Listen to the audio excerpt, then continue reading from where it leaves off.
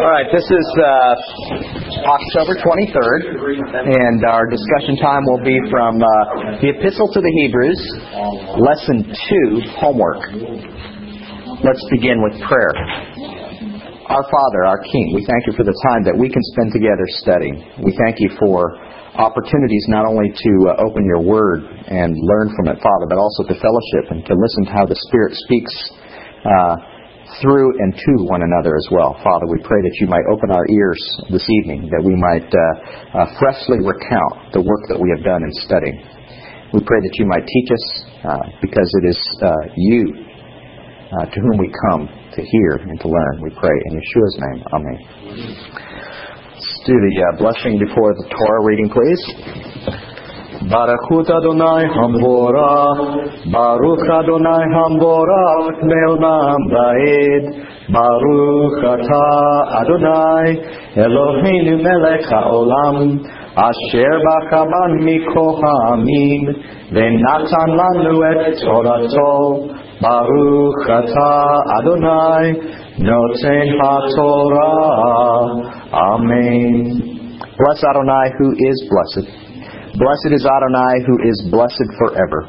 Blessed art thou, Adonai, our God, King of the universe, who chose us from all the peoples and gave to us his Torah.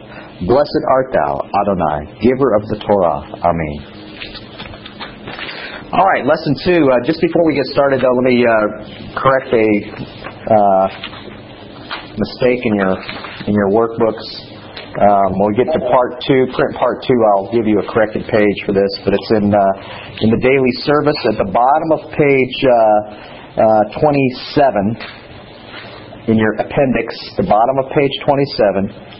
I said there at the bottom it says the Tamid sacrifices. There's 2 references to a goat. That is a lamb. Okay? Everybody got that? I'll give you the corrected page when we move on to part 2 as well. Or actually, not part 2. The continuation of part 1. The last half of this book. Therefore, we must give more earnest heed to the things we have heard, lest we drift away. For if the words spoken through angels proved steadfast, and every transgression and disobedience received a just reward, how shall we escape if we neglect so great a salvation, which at the first began to be spoken by the Lord and was confirmed to us by those who heard him? That's Hebrews 2, 1 through 3, which is one of the places that we, hopefully as you are marking phrases or words, you got how much more, or a comparison phrase. Did you find a comparison phrase in that? Good. Previously, we looked at at the common misinterpretation of Hebrews, not to be pejorative or speak badly of those who have seen it this way, but in the process of seeing it maybe incorrectly, that the book was written to keep people from relapsing into Judaism as if it's a disease. There's big problems with it. One problem, there's a lot of problems with it. Number one, we've been looking at Acts, and it's pretty plain that that's not true. But also there's another problem, and that is the very book itself of Hebrews. If it is in fact the idea that they should leave or not go back to Judaism, then why doesn't he just say that? Why doesn't he even get close to say that? He never tells them to leave the temple system that he's speaking of in the present tense. Okay, one would think that if the temple system was functioning as it appears to be when this book was written, then that he would have said, "Listen, get over this, move out. You don't need to go there anymore. Not just Yeshua is better. This is it's not even not necessary. It's wrong." The vast majority of believers in the world believe that if the temple were in existence today, it would be wrong for believers to participate. In fact, even to hear me say that I don't believe that, people would consider to be heretical, and that it isn't somehow dismissing the ultimate sacrifice of Yeshua. Not to be calloused, but one thing is clear. As we read the book of Acts, They had not left it. How that applies to us, we don't have to worry about today because we don't have a temple. If we had a temple, we would have to worry about it. It would be a question we would have to resolve. It's one of the reasons we're doing the study is to help us understand what it really means, what the temple system really means, how it applies to us. Who wrote this book? The epistle. I wrote the workbook. Who wrote the epistle to the Hebrews? I saw this movie. This is a review. A person. Who didn't write it? Wasn't Timothy? No, it wasn't Timothy. That's about all you can say, really. But we know that it's probably someone in the Pauline circle, right? Because he is speaking about Timothy. He's speaking from where is he writing this book? Italy. The time frame. What's the time frame that this book was being written? Probably somewhere before that, but no earlier than 62, because Paul's not being mentioned. Even if it wasn't Paul writing, Paul is not mentioned. But more importantly, the imprisonment of Timothy is mentioned in chapter 13, and that Timothy was being released from prison. We have no record in the book of Acts of Timothy being ever imprisoned. We suspect that this is an imprisonment that follows 2 Timothy, where Paul tells Timothy to come to Rome, where Paul is imprisoned. Come to Rome and bringing him various things, cloak and scrolls and books. Our detective work would indicate then that it's very probable that Timothy followed through and in fact was arrested in Rome. That would be what we would suppose, and that this would follow that, which would indicate it would be after Paul's imprisonment that he would be released, which would be the year 62 would be the earliest. Okay?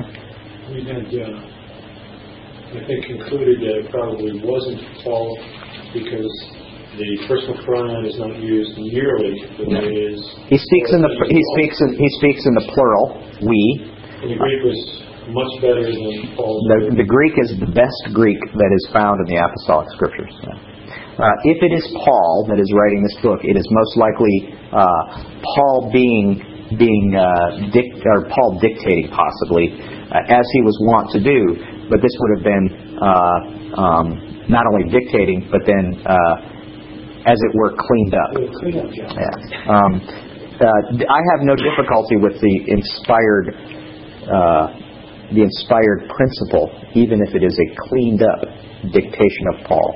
The Holy Spirit is certainly powerful enough to make sure that the work that He has devoted is superintended, and that's what I believe. So, so Paul probably did not write the book. I postulated one theory, possibly Luke, since he has very well defined Greek. We see in the book of Luke and the book of Acts, and there seems to be some similar themes that we're going to look at today.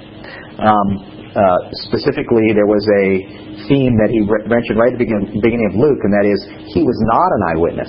Well, that's exactly what whoever wrote the book of Hebrews makes the point as well. I was not a witness. I'm a second hand. I heard from those who were witnesses. Okay, who received the book?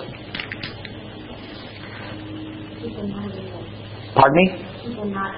People not in Italy. That was a very good. As opposed to the book of James, Yaakov, was written to the 12 tribes scattered throughout the world. We see that this book was not written to 12 tribes, but simply to Hebrews. The book is titled to the Hebrews, and we know that some early manuscripts actually say to the Hebrews actually in the first line. So it's very possible that the title it's very possible, is as well inspired. Regardless, the people that are receiving this book, based on the themes that are used, are steeped in the temple system. They know it, inside and out. Okay?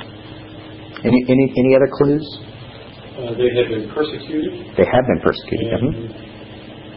I read time that the old land of Israel, but that's just a good conclusion based on what they're called. Correct. We looked at Acts chapter 6 and concluded, Acts chapter 6 and concluded that since the phrase "the Hebrews" is used there to identify those who were Judean, and spoke Hebrew, as opposed to Hellenists, those who spoke Greek, that it was actually a phrase that is used to describe a group of people who are believers who live in the land of Israel, probably Judea, Jerusalem area. We also got that Paul uses the same phrase to describe himself, a Hebrew of Hebrews. Okay? Why not Jew? Jew is a completely, it's a completely New Testament apostolic scripture. The word Jew is used often. Why not Jew? What's different between Jew and Hebrew? One might be able to say, and I think that it actually Acts indicates that there is a difference. There are Greek-speaking Jews and there are Hebrew-speaking Jews, and never the twain shall meet. We'll see today. We looked at those. Why was it written? Why was the book written? What was its purpose? Chapter 13, verse 22 tells us that it was written primarily as a letter of exhortation. It is also written as a letter of warning. But remember, exhortation is the reason. To exhort is quite different from... A difference between exhortation would be 1 Corinthians and 2 Corinthians. 1 Corinthians is a slap you upside the head warning. Correction. 2 Corinthians, a correction. 2 Corinthians is a exhortation. Keep pressing on the way that you've obviously responded to me, Paul wrote. Let's keep pressing on in that direction. Okay? This book, Hebrews, in many ways reminds me somewhat of 1 John. They're very similar. There is a very, very big danger to not pressing on, but the writer seems to believe that they will. The writer is confident of them pressing on, actually. We're going to see in chapter 6, which we're not going to get to in order. We're not taking things in order, and the reason why is because we have to settle things before we take them exegetically, and we really can't take them exegetically because we don't have the cultural background, so we have to take them almost out of order. So we'll actually get to chapter 6 after we go through chapter 9 and 10. Yes, but it was an encouragement. It was a warning. There is some warning in it. Just we read that first warning. The light to the heavy is the device that's being used. We talked about the Kal Vachomer. It is about the world to come. Chapter 2, verse 5 says,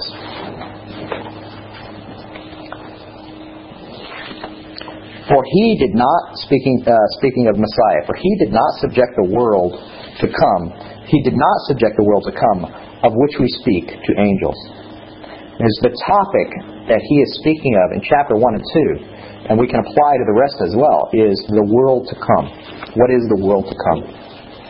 Olam haba. What is the world to come? That would be the eternal state with Messiah. Whatever it is, it's not now. All right. Well, or it's not. It can't be defined as this present age, which is what we also see a phrase used. And actually, it's not Olam Hazeh. The Greek would not be anything close to Olam Hazeh. That's the Hebrew. But that's the way that a Hebraic reckoning would be. Olam Hazeh compared to Olam Haba, the world to come. Okay? And that's what we see. Olam Hazeh illustrates Olam Haba. As we go through this book, this is going to be a constant going back to this visual metaphor. This present world illustrates the world to come. Okay?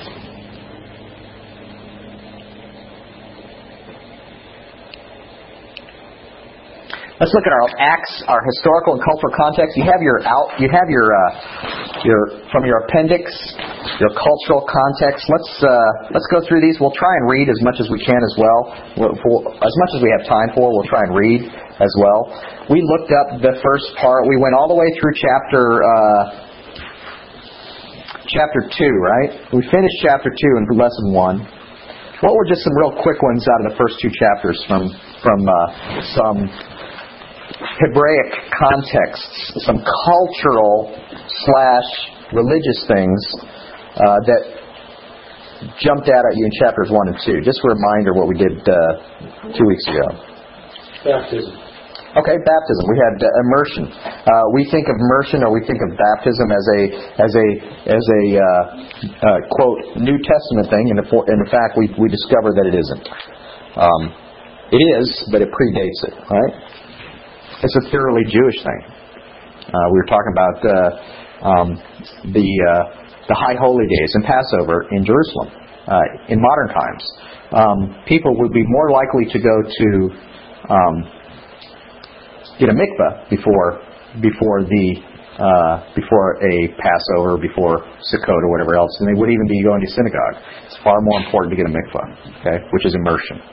Okay. We saw in chapter 2, verse 16, the third hour. They went at the third hour, right? That would be a prayer time. Okay, they were all gathered together at the third hour, right? What? Third hour. They were in the temple during Sukkot, during Shavuot, Pentecost. Chapter 3. Let's go to chapter 3. Start there. What's the first context that you saw up there? Actually, I already put up there. What's the first context that you have? Hebraic context in chapter 3 that you saw, or anything else that's not on the screen? Say what? We put right hand in chapter 3 and verse 7. Wow. Why is that a cultural issue? Well, you know those Bedouin people. Huh? Like they use their right hand for money, so. That's right, and other things as well. Yeah. It's the other things that we were. That's right. Absolutely. That in their culture, the right hand was the clean hand. Absolutely. It's also a weapon hand. It's many different things. Yeah. Which is where shaking comes from, right? It's that whole cultural thing comes from. Look, I'm unarmed. Yeah. It's actually you wouldn't touch the other hand. That's right. The right hand, that's right. That's right. Exactly right. This is my dirty hand. So what did he do? He took him by the right hand and picked him up and lifted him up. That's Jewish. That's very Well, certainly it's a Semitic thing at least. And why write it? Right. Why put it down for you? Why put it down? You pick him up by the right hand. Oh, it's like an important thing. Yeah, it's like that. The ninth hour, they're going up for Mincha prayers. You looked in your appendix, looked at the prayer service, and the ninth hour is a big deal. They were in the temple daily. I was astonished this week as we went through this at how much they were in the temple. In fact, there's hardly any part of it where they're not in the temple. They seem to be thrown in prison, and they get let out and back in the temple. It's astonishing. Well, now here's the way that's traditionally explained away. Not to be disparaging, but it's traditionally explained away. Where else are you going to go to evangelize people? Okay. Although, to be fair, we see that there is a principle from that, and that they go to where people are most hungry and most interested. But what were they going to do? This is the most important thing. In this context, they were to evangelize. They were going to pray. They were going to pray. They're also going to meet. It says that they did meet. I think that shows up later that they met in the temple daily. Exactly. Which is actually that's the place you'd go. Where else are you going to get 8,000 people to be able to fit? The upper room. Yeah, there you go. Peter's message. And this is an astounding message. It really is. Peter's message in chapter 3, verse 19, where he says, he's speaking. He's teaching. This is in Solomon's portico. I'll show you a picture here in a second. Solomon's portico, which is inside. First of all, when they went up and they found this lame man at the beautiful gate. That's the eastern gate. Okay, it's currently the gate that's sealed. They went through the eastern gate. It says after the man's healed, he went with them into the temple. Immediately going inside to the left and to the right, inside the gate, along the inside wall, and then as you go through this gate, along the inside wall is a covered area called Solomon's portico. That's what Solomon's portico is. It's right inside that gate.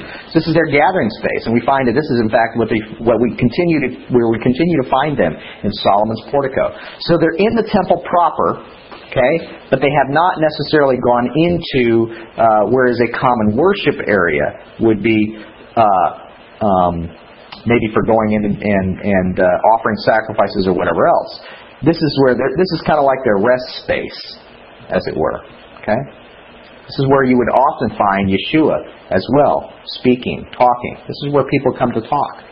They come to talk about the weighty things of the Lord. But anyway, Peter is speaking here in Solomon's portico, and he says, "Repent therefore and be converted," or be turned, "that your sins may be blotted out, so that the times of refreshing may come for the presence of the Lord." This is just following Shavuot. Is there anything in that message that strikes you as Hebraic?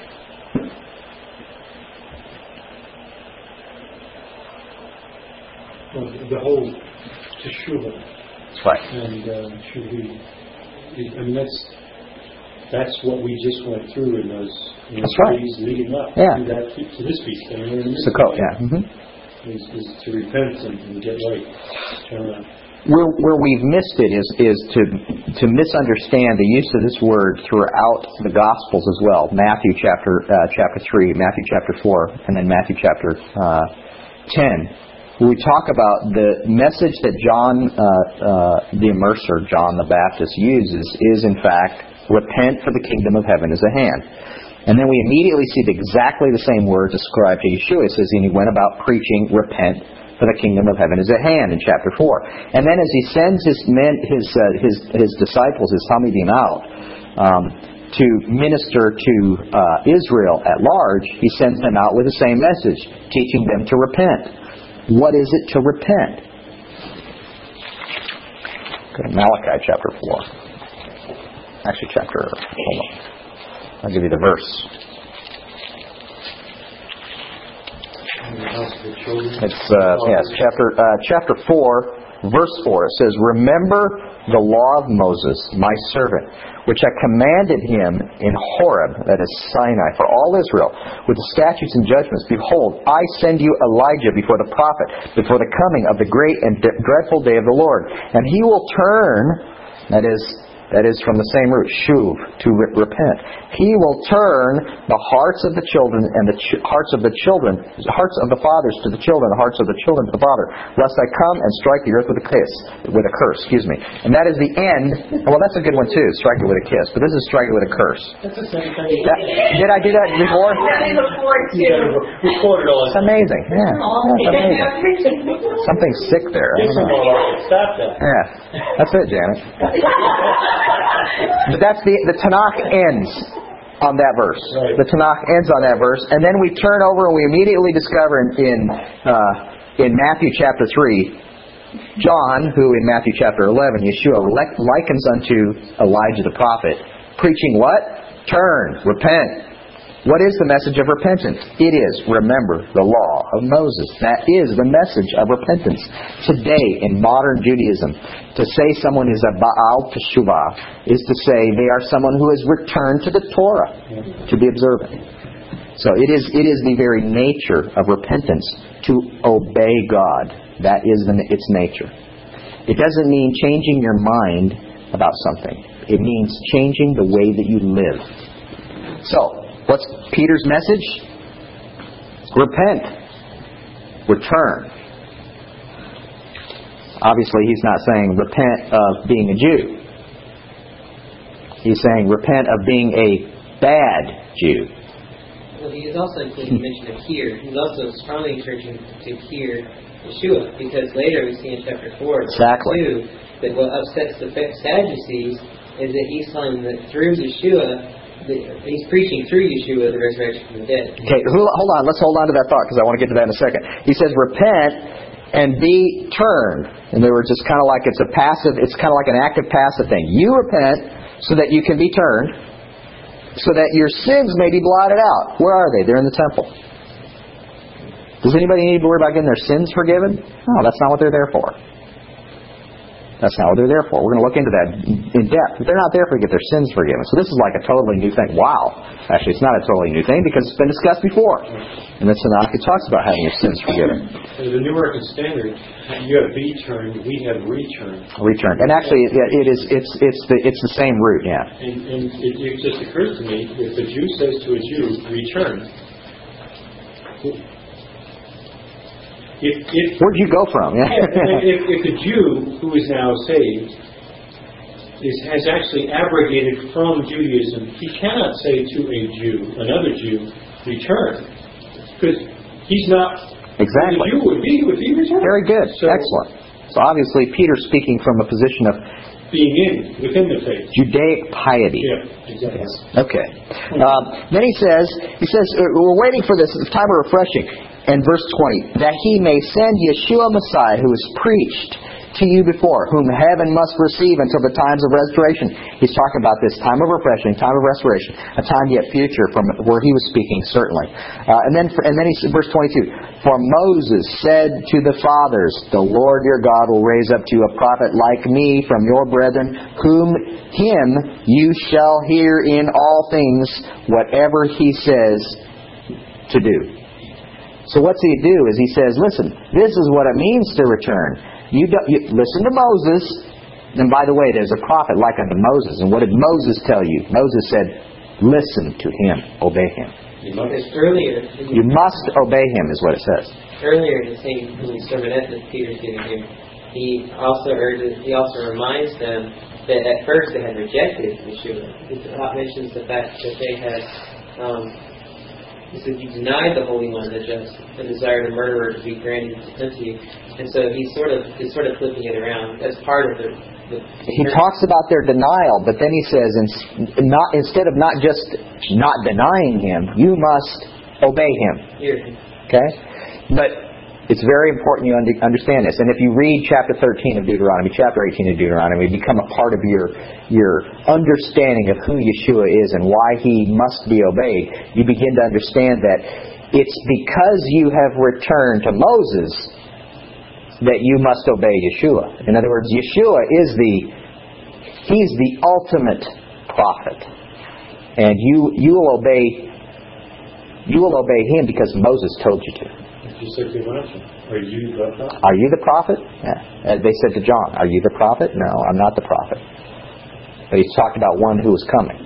And we know that he's speaking of Yeshua. We're going to see Stephen does the same thing. This connection between Yeshua, Messiah, and this prophet like unto Moses is something that the apostolic writers will latch onto.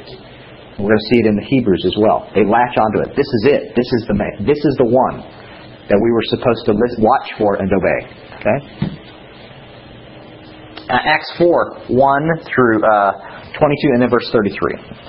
Did anybody get anything else before we move on to chapter 4 from chapter 3? Like King James says, which I think confuses the issue, says, repent ye therefore and be converted. Mine says, mine says converted. See, almost the same. It's like, okay, repent so you can be a Christian and no longer, exactly, yeah. Actually, the word converted is correct. It's not wrong. But it means different things to us today. Culturally, religiously, Chapter 4 of Acts. Anybody get anything from chapter 4 of Acts other than what I put up there? Yeah, we got one. Verse 4. But many of those who had heard the message believed, and the number of the men came to about 5,000. Now, as we read through this, we assumed that Peter and John had gone into the court of the men. Very good. And they would only count the men because that's who was there. Excellent. I think that's exactly correct. That is, and I've always heard the church saying, well, gee, there could have been a lot more than that because the men, the women, the children. I don't think there was any more children around. I'll back up. They were in that court of the men. Oh, I forgot. I cut that off. I'll back up here in a second. It's kind of bleached out there, but the beautiful gate is on this end over here, and I have a picture of the modern beautiful gate that's been actually sealed up in the bottom in the inset right there. You can see it's sealed up. There's Is that the graves. Gate? No, this is the eastern gate. This is the eastern gate. Okay, the Huldah gates. You can't see; it's kind of bleached out. The Huldah gates are on this wall over here, and they come up through tunnels into the floor of the temple courtyard here. This is on the eastern edge. The Mount of Olives would be back behind us. This is the entrance to the east. Ezekiel tells us this will be opened, and the presence of the Lord will go through this. But the eastern gate, and then inside this courtyard, this is a giant courtyard, the court of the Gentiles, you can see this little barrier here. The court of the Gentiles is on the outside of this barrier all the way around. There's a small, like 1.5 meter high wall that we'll talk about later. But that separates the court of the Gentiles from this, an inner wall, and then this Shushan gate, which has some decorations from Persia because it was built in honor of Persia, who gave permission for them to come back and build the temple. And then inside this is the temple itself, and then inside here is a courtyard with the brazen altar and the laver. But this area right here is the court of the women. So when you said the court of the men, that would be outside of that. So Solomon's portico would be a perfect place. Does that make sense? Sorry, it's kind of bleached out, isn't it? Didn't look that bad on the computer.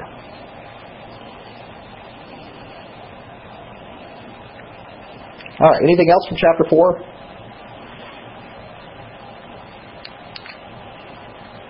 Back up a little step more here. The priests and Sadducees are the ones that stopped. Priests, Sadducees, temple guards stopped Peter and John from preaching. Why did they stop them from preaching?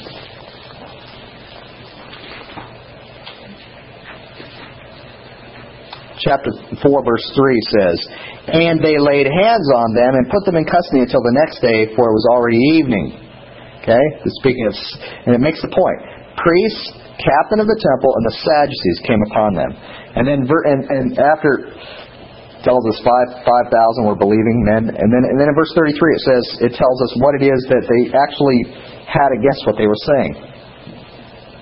That's not sure. It's not verse 33. What is it? Verse 2.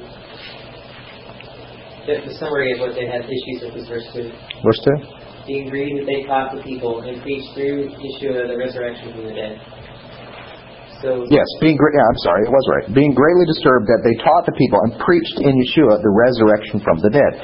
Why is that significant, and why is that a cultural Hebraic thing? Why do I need to know that? There is a difference between Sadducees and Pharisees. That's right. Resurrection. Exactly. What was the difference? Who believed what? the Sadducees did not believe in the resurrection. The Sadducees did not believe in the resurrection of the dead. The Pharisees did, and the Essenes as well. 3 major sects of Judaism. 2 did not believe in, or 2 believed in the resurrection of the dead, 1 did not. Who are the priests, generally? Just Sadducees. Sadducees. Who is the head of the Sanhedrin?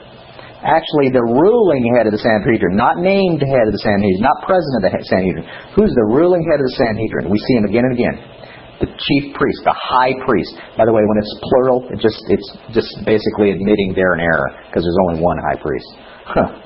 Now, so this high priest is actually has a veto, as it were, in the Sanhedrin, in the ruling council. So he's the one running things, right? This is what we saw at Caiaphas, right? Even though the Sanhedrin did not rule on Yeshua, it was a group from the Sanhedrin that ruled on Yeshua. Mostly Sadducees. Remember, the Pharisees left in the middle of the trial of Yeshua. Who walks out? The Pharisees. Why? Aren't the Pharisees the bad guys? The significant thing there too, I think, is the part A and B. That resurrection is a major part of what they have issues with. But they also have major issues with Yeshua because later they encourage them not to teach in His name. It's not just the resurrection. Because if you remember correctly, the Sadducees, had major issues with Yeshua at the time because He taught repentance, which is a major problem for them because they were, as a whole, tended to be more politically corrupt and such, and were more concerned with appeasing Rome than they were necessarily following God. And so because of that, they had issues there. The other major problem they had too, they had a major PR issue because they were the primary groups that were instigators in Yeshua's death. Hold on to that, because that's exactly what we're going to see when we get to Stephen. That's right. Verse 33, "And with great power the apostles gave witness to the resurrection of the Lord Yeshua, and great grace was upon them all." This is their message. It's a message of resurrection. Does anybody remember what the stumbling block on Mars Hill was for Paul in Acts chapter 17? Resurrection. It's the resurrection of the dead. Hey, it's not a problem just for Jews, Sadducees. It's a problem for Greeks as well. Everybody says, okay, resurrection of the dead. We're not talking this anymore. But what is it? But is it a problem for the Pharisees? No, it's not. In fact, he used it later on to his advantage. Exactly. He cried out and said, "I'm being put on trial. Here's the resurrection of the dead." That's it. Okay, let's look at anything else from chapter 4. Let's look at chapter 5 real quick.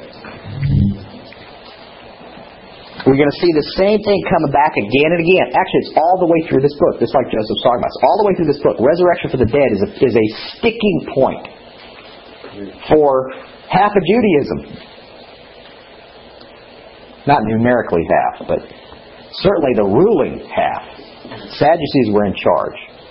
The Pharisees were well accepted by the common people. I mean, I know you don't kind of get that from the Gospels, but it's actually true. The Pharisees were well accepted because they weren't nobility. They weren't the rich aristocrats.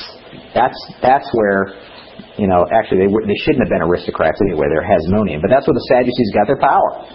It's basically from the Hasmonean regimes that had reigned. Herod, who was an inheritor of it, which were Levite. They weren't Judah. They had no right to the throne. When you mentioned earlier the error of there being plural high priests. Another reason. That's part of the problem. So they were politically motivated. So they received their power, including the power to be the high priest, which is given by God, through politics. Why is it? Does anybody have any problem understanding why Sadducees were busy about offering sacrifices? Why? What's the point? If there's no resurrection for the dead, what's all that all about? They would consider it to be the highest importance. In fact, it's so important that the first 5 books of Moses, a significant portion of the sacrifices, are the only ones they accepted as actual scripture. Excellent. Modern Karaite Jews actually are theological descendants from Sadducees, and they hold to only the first 5 books as authoritative. Why? And the reason why is because they said, who cares about the world to come? There's no such thing. All that matters is here and now. Well, then why bother with sacrifices? That's our error. We have always thought that the sacrificial system had something to do with the world to come. It doesn't. It never did. It's unrelated to the world to come. It's about now. It was about now. No one was thinking, hey, wow, I'm going to get my sins forgiven forever by going into the temple. Didn't think that way. Even the Pharisees didn't think that way. And if they had, there was an error. As we see in Hebrews, the very proof that they could not be eternal is that they had to be continually offered. And that's exactly what we're going to see when we get into Hebrews. This is not new theology. This is a reminder of the theology they understood already. He's not telling them something new when he tells them that in Hebrews. He's telling them what they know. He's reminding them of what they know. Okay, let's look at Acts chapter 5, verses 12 through 42. Anybody get anything in the Acts there? Anything different there? We see the primary question and the charges are having to do with the resurrection of the dead. High priest in chapter 5, verse 17 is a Sadducee. Again, verse 28 brings up the earlier point mentioned about their issues with Yeshua as a PR problem. He says that in verse 28, they said that did not we straightly command you that you should not teach in this name? And behold, you filled Jerusalem with your doctrine and intend to bring this man's blood upon us. Exactly. They're worried that this is a political thing. They're looking bad. Well, number one, enough people go over to the Pharisaical way of looking at things. That's all they're thinking about, right? There's a resurrection from the dead. Well, we're going to lose our power. We're the Sadducees. We're going to have fewer people in the Sanhedrin. You know how that's all going to turn out. This is also turning into a potential major problem because, as we've already seen, there are somewhere in the range of 7,000 men that have joined this new sect. 8,000, yeah. It's somewhere in that range. Jerusalem is not a multi-million person city at this point, so that's a significant portion of religious Jews. If that many religious Jews are suddenly believing... In a matter of weeks. In a matter of weeks, you're suddenly believing in Yeshua, whom they killed, then if those Jews were to turn on them, they would lose a lot of their power. And that's what I was going to bring up. They're concerned the day before about taking these guys. Well, maybe it's in this one. Yeah. They're concerned because they're afraid that the people are going to stone them if they do something here. Pull them aside and say, can you step in here for just a few minutes? Can you imagine if word got out, these Sadducees were primarily responsible for having the Messiah killed? Yeah. You blew it. That's it. You're out of here. Yeah. Take him out. Yeah. Well, look at verse 42. Speaking of believers. And daily in the temple and in every house they did not cease teaching and preaching Yeshua as Messiah. What's the word daily mean to you? Tamid. That's right. Exactly. There's a loaded word. You mention Tamid and you immediately go, the continual sacrifice. What is it? In other words, where was their house of worship? The temple. Where would they go when they wanted to get together? Now, it says they did meet together in each other's house as well. Well, obviously, 8,000 of them didn't all go meet in a house somewhere. What were they meeting in houses for? Well, as we read in this book, chapter 3, we see that they had all things in common. These are people from outside of Judea, basically there for Shavuot. After they basically come to faith in Messiah, what are you going to do now? You're going to go back to Crete? No, hang out here, man. Who knows? Messiah may be coming back next week, right? Not only that, you go back to Crete, your little village there, you may never see another person that believes. Man, this is great. Let's all stick together. That's exactly the way it was. They had to have everything in common. They're all strangers and visitors in this city. They're pilgrims. They stuck around for more than 3 days. Or 2 days of Shavuot.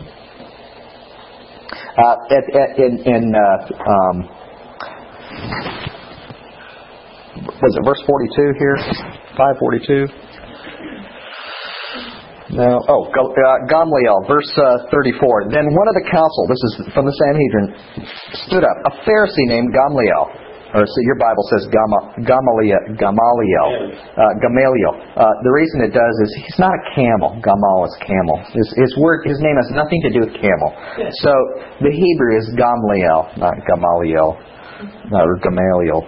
A teacher of the Torah, held in respect by all the people, and commanded them to put the apostles outside for a little while. Who is this man's student? We're going to meet here shortly. Saul, also known as Paul, Shaul, is this man's student, which is going to be a very significant thing. Because Gamaliel, I see I'm doing it too, Gamaliel, is actually a very well-known rabbi. Not just in our scriptures here, he's a very well-known rabbi in Judaism. And the Talmud mentions this man. He's actually a very wise and gracious man. There's that word. Gracious man, especially to Gentiles. He was also wise in that he actually had his yeshiva students study classically Greek and Roman, so that they were conversant in Greek and Latin, could write in Greek and Latin, and studied the classics. What's important to know, because our Rabbi Shaul is going to be a classically trained Hebraic Torah teacher. He's going to be a man for all seasons, stealing it away from Martin Luther. He's also well read, as we see later on. Exactly. Yeah.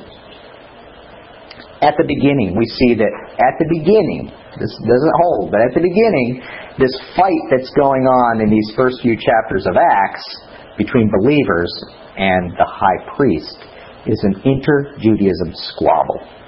I think it's so fascinating. It's a political thing. You've asked in homework what were the believers called, and it's intriguing that if you look at it, other people call them this way, Paul calls them, but they themselves pretty much only refer to themselves as disciples of the Lord, of Yeshua, etc.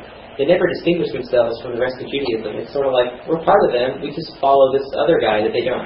When we get to chapter 15 of Acts, we're going to see that it becomes very clear that's what's going on, because there's other issues that come up from 10 on that, if they weren't part of Judaism, wouldn't be a problem. Anyway, chapter 6 of Acts. Anybody? I cut it off on the screen here if you got your outline there. Chapter 6 through 8:1. This is essentially where we learn the identity of the recipients. They're Hebrews. Those who are Hebrew-speaking versus Greek-speaking. Chapter 6, verse 7. What does it say there? And then the word of God spread, and the number of disciples multiplied greatly in Jerusalem. We get to chapter 15 of Acts, or chapter 21, we're going to discover myriads upon myriads. In fact, over 20,000. So this is growing really fast, really quick here. Multiplied greatly in Jerusalem, and a great many of the priests were obedient to the faith. How are the Sadducees going to feel about having priests, people that don't believe in the resurrection of the dead, changing sides, joining a sect of Judaism, as it were, that believes in the resurrection of the dead, number one, also believes in this Messiah that we killed, by the way. This is like, and they're still priests. And what am I going to say? I'm sorry, you can't be a priest anymore? And they're still priests. It doesn't say... Former priests, of course not. Or that they no longer made sacrifice. Well, can you imagine what it was like to be a Kohen who came to faith in Yeshua and suddenly dawned on, never believing in the resurrection of the dead, and suddenly having dawned on you the relationship between what you're doing and Olam Haba, the world to come, and the sacrifice of Yeshua? It's like it had to have been a powerful experience for them. Suddenly it's like, wow, this is what I've been doing all my life. It was pointing to something. That's powerful. What was it that these priests were obedient to? It says the priests were becoming obedient to the faith. To the faith. What faith? Exactly. And what is there to be obedient to? Other than Yeshua. That's it. Obey Him. And hear His voice. back to the law. What are the false charges offered against Stephen?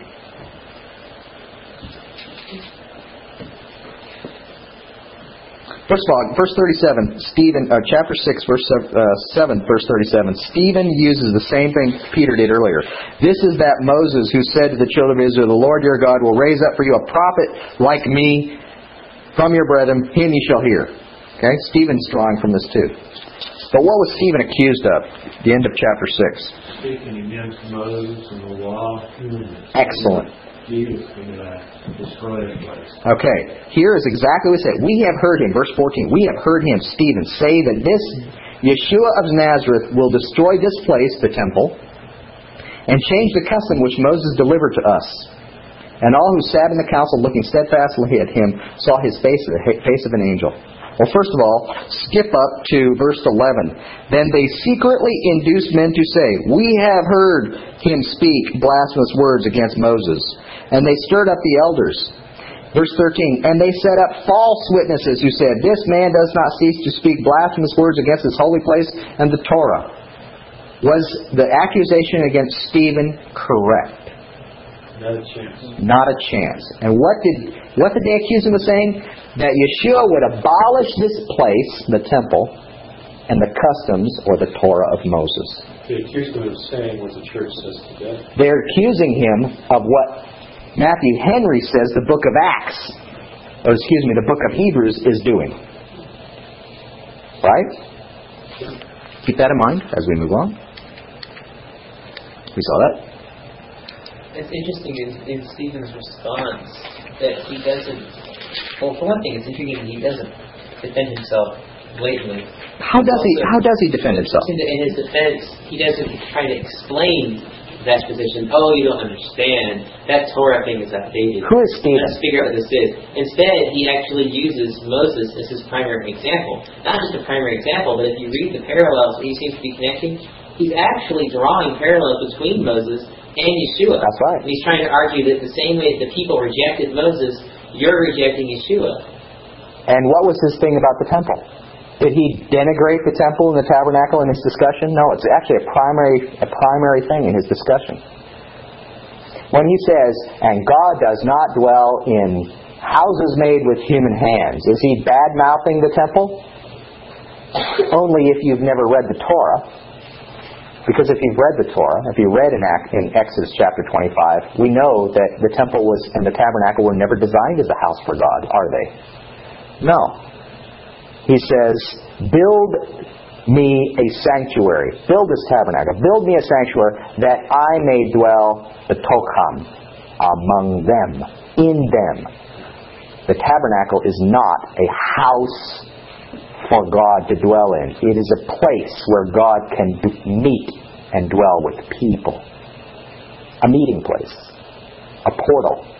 Part of it, too, I think, is that if you read the whole verse that he quotes, in verse 50 that says, "Has not my hand made all these things?" Part of it is also emphasizing the point that you're not going to build a house for God as though He needed you to have a home, like He's homeless unless you make one for Him. Rather, on the contrary, He doesn't need it at all. As you see in Acts later, Paul uses the exact same reference to argue that God does not need that or worship by man's hands. Obviously, I'm not trying to argue that God shouldn't be worshipped. Correct. What is Stephen's? Who is Stephen? Is Stephen a Hebrew speaker or a Greek speaker? He comes from the Greek synagogue, and yet what we read in chapter 7 through 8:1, Stephen's defense, do we read someone who is what we would think a Hellenist would approach the Scriptures? It's astonishing, to Joshua's point. He does not defend himself. No. He actually goes on the offensive and says, he doesn't even say, wait a minute. He says, brothers, fathers, elders, listen to me. Starts from the beginning, lays it all out, and says, these guys that rejected Moses, killed the prophets, that's you. You guys have been doing this all along, and look, you did it again. A complete offensive thing. Absolutely. And gives up completely on any opportunity to save himself. And the ultimate irony is the fact that he ends his argument. The last thing he says is he accuses them of the very thing they've accused him of. He says that you have received the law by the disposition of angels and have not kept it. Go back to verse 6, verse 9. It says, there arose from among the synagogue of the freedmen, Cyrenes, Alexandrians, those from Cilicia and Asia, disputing with Stephen. These are Hellenists. We have incorrectly seen oftentimes Hellenists to be non-observant. That is not true. In fact, what we see is these Hellenists are zealous. Okay? Well, just because they're Greek-speaking doesn't make them non-observant. We looked at the map because we didn't know where all these places were. And the biggest city in Cilicia is Tarsus. That's right. Paul is accused of being a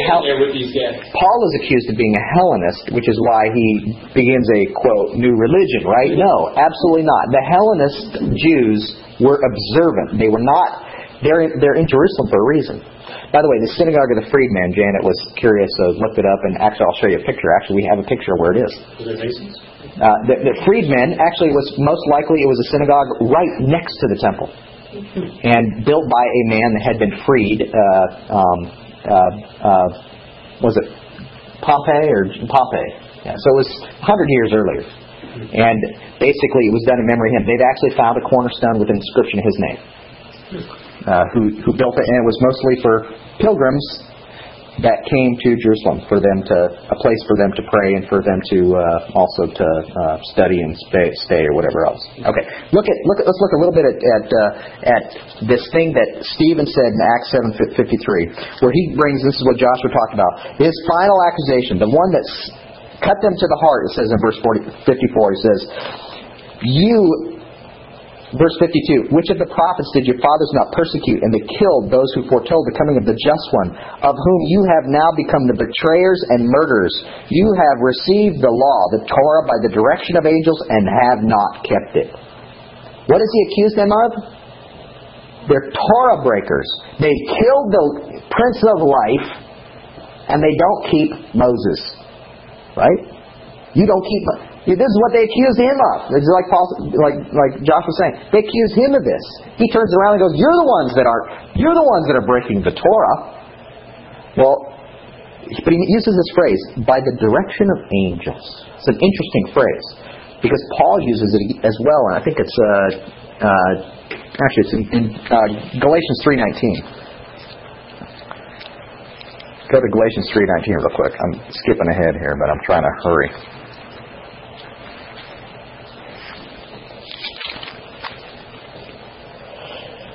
What purpose then does the law serve, the Torah served? It was added because of transgressions, till the seed should come to those who a promise was made.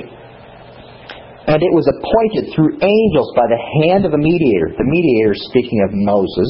So it's appointed, and actually the word there is the same root word as this one he uses over in Acts 7:53. Law by the direction of angels. This Torah by the direction of angels. How did Moses get the Torah? Did angels hand it to him? Did angels say? How many times in the Torah does it say how the transmission of the Torah is given? And the Lord spoke unto Moses, saying, Speak also to the children of Israel, saying. I mean, over and over and over and over again. God spoke, Moses repeated. God spoke, Moses repeated. God spoke, Moses wrote it down. So what's this by the direction of angels? Where'd that come from? New American Standard is ordained by. Ordained by angels, that's right. Go to Acts 7:37 through 39. What you need to understand is Our writer in the book of Hebrews is going to make this exact same correlation between the Torah and angels, which is what the whole first 2 chapters are all about. 7:37, Acts 7:37. This is that Moses who said, the children of Israel, Lord your God will raise up for you a prophet like him from among your brethren. Him ye shall you hear. This is he who was in the congregation of the wilderness with the angel, big A in my Bible, with the angel who spoke to him on Mount Sinai, and with our fathers, the one who received the living oracles to give to us, whom our fathers would not obey but rejected. Who did they obey? Who did they not obey? The angel. They didn't obey. By the way, if you go to chapter 34 of Exodus, that's exactly what he says. I will send my angel before you. You will obey him. Wow, that sounds a lot like Deuteronomy 13, or Deuteronomy 18, right? Saying to Aaron, make us God, and basically they want to go back to Egypt. Skip it down to verse 42. Then God turned and gave them up to the worship of the host of heaven. It is written in the prophets, did you not offer... Actually, that's too far. Stop. So, there's this link. This link is between the prophet like Moses and angel. Okay? Psalm 68:17. Actually, we do get a glimpse of this. We know that God spoke to Moses, but angels attended. Psalm 68:17 tells us angels attended at the giving of the Torah.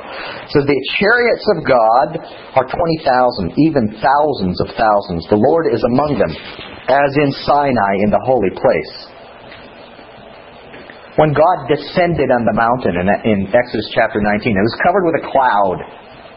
When God descended on the mountain, who attended to him? It says myriads and myriads of angels. Deuteronomy 33:2.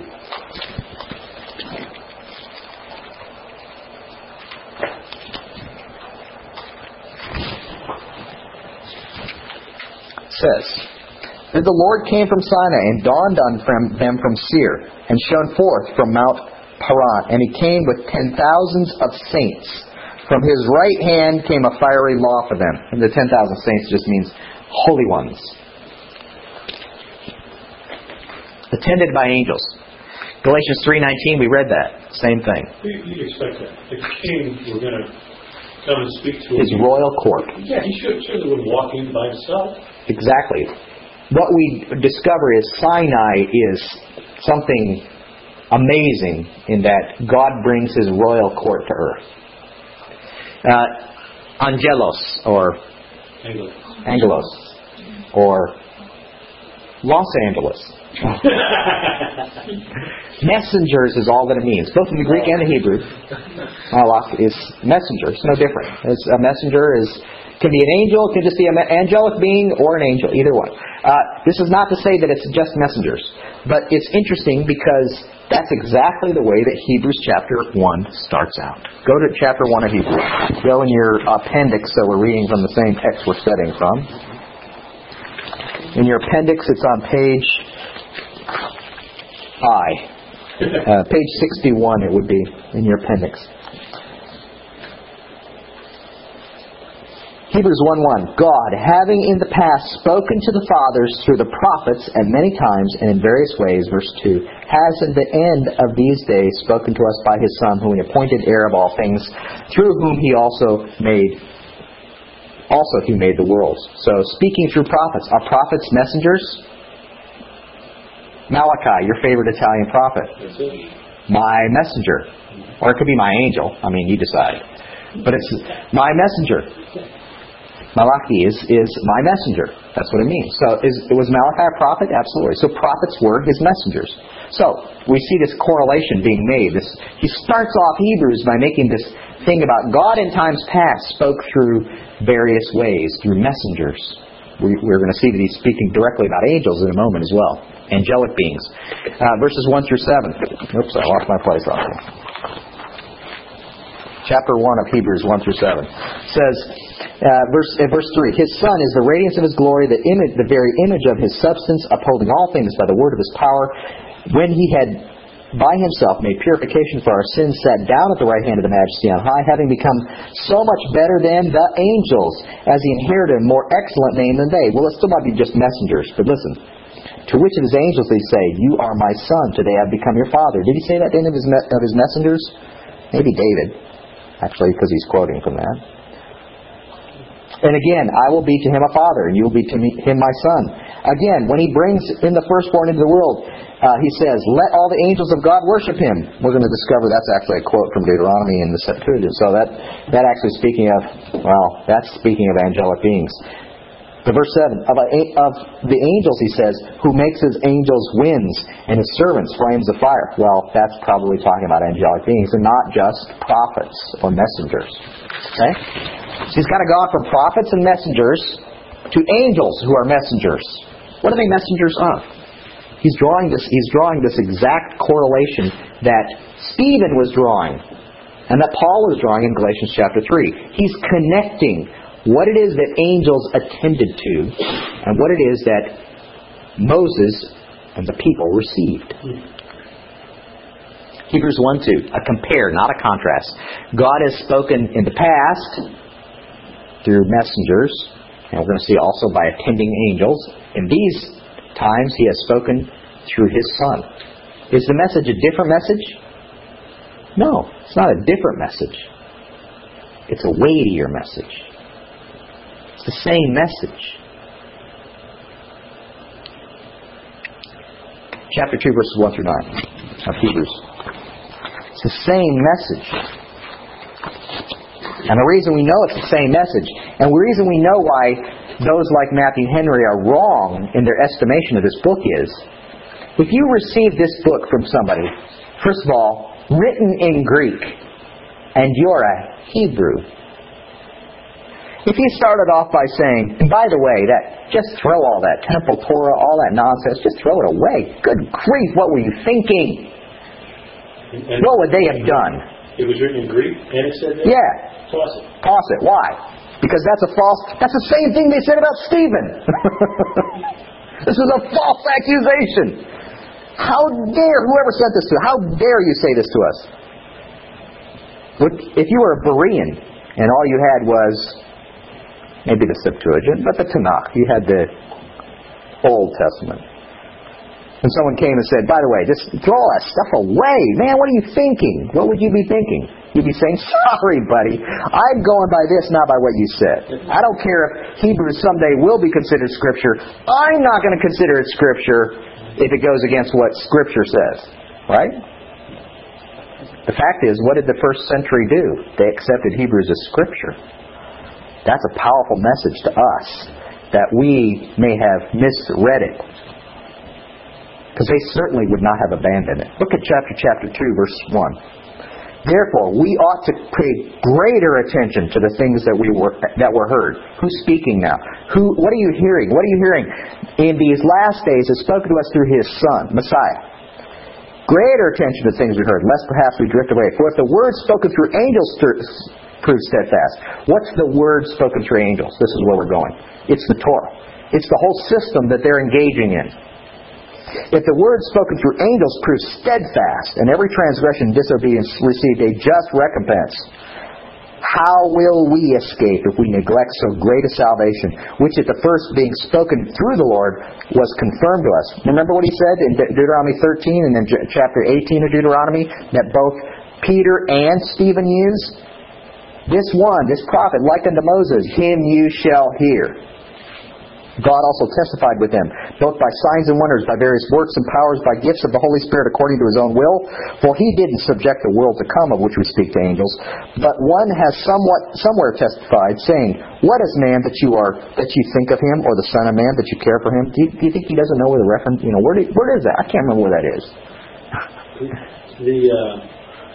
It just occurred to me that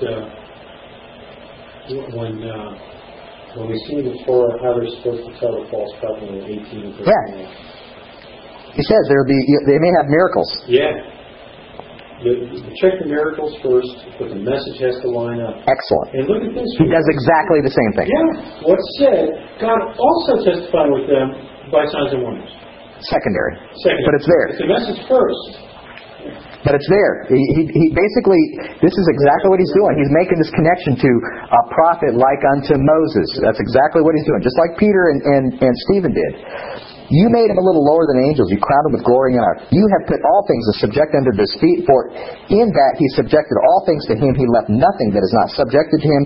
But now we don't see all things subjected to him yet. But we see him who is made a little lower than the angels, Yeshua, because of the suffering of death, crowned with glory and honor, that by the grace of God he should taste death for everyone.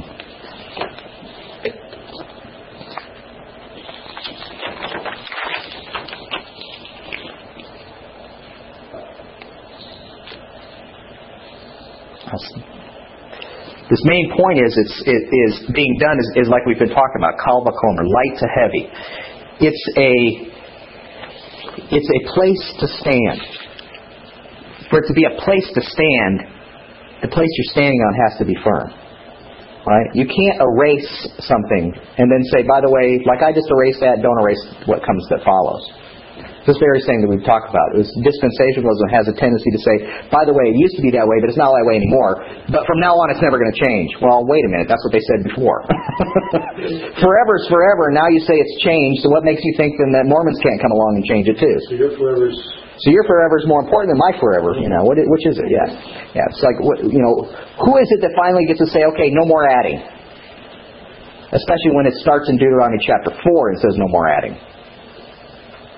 It's why we constantly see in the Apostolic Scriptures quoting from the Hebrew Scriptures. And the reason why is because they're making the point. I'm not adding anything. I'm only clarifying. If you read anything new, you need to have the hair on the back of your neck stand up. A place to stand. Archimedes said, give me a place to stand and a lever long enough and I will move the world. The lever of Hebrews 2:2-3 is in fact the Torah, the law. The discussion of angels in chapter 1 and 2 all the way up to this point is a talk about the law, the Torah. He's saying if the Torah could be abolished, then guess what? The word of Yeshua is worthless. But because the Torah can't be, because it stands, it's steadfast. How much more then should you listen to Yeshua? Not that he overturns it, but that his word is the more weighty, even far more weighty.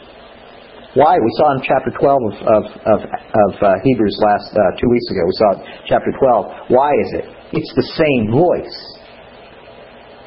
It's the same voice speaking from Mount Zion and speaking from Mount Sinai. It's the same voice.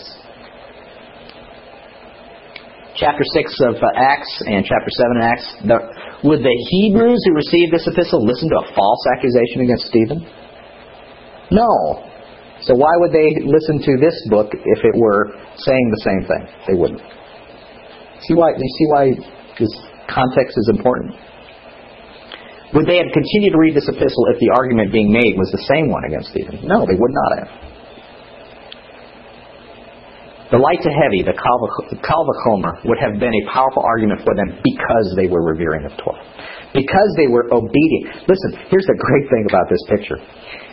Who are these men that could, Jan and I talked about this last night, who are these men that could stand in Solomon's portico and with absolute courage stand up and say, you killed the Prince of Glory? Who were these men that could say this? They were men that at Shacharit were there. At Mincha, they were there. At Ma'ariv, they were there. And they were there first with 150, then with 3,000, then with 8,000. They're showing up in the temple to do what? To pray, to worship. Who are the pious ones of Jerusalem in this century, right now? The men who followed Yeshua, the men and women who followed Yeshua. They're the pious ones. Guess what? They earn the right to stand up and say, you better listen. In fact, it says as much in Acts chapter 2. It says that they had favor with the people. Why? Because they're the pious ones. These are not ones who are opposed to the very system. These are the ones that are saying, oh man, if there were ever some good Jews, it's these guys. All of Jerusalem's looking at these people going, oh man, these are the ones that we want to pattern our life after. They're the ones who are worshiping God in spirit and in truth. These are the ones that are the faithful. Right? And they're talking about this Yeshua. Maybe that's what makes the difference.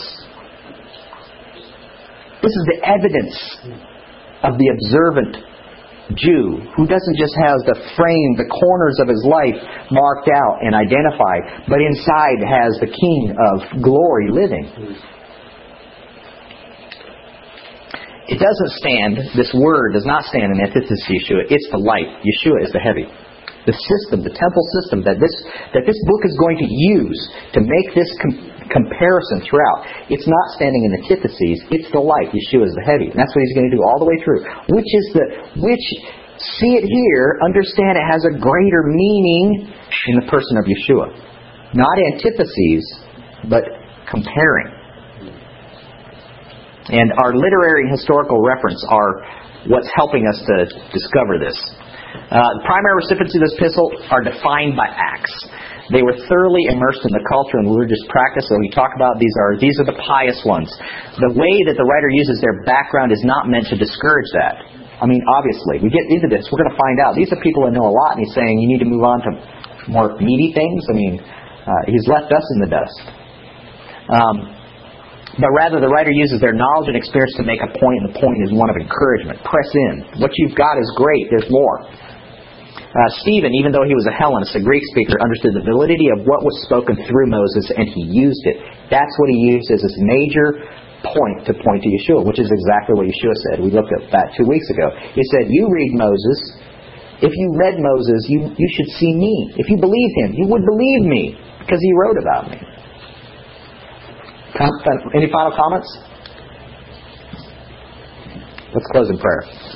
Our Father, we thank you for men like Stephen, like John, and like Peter, and what a great testimony they were in that day.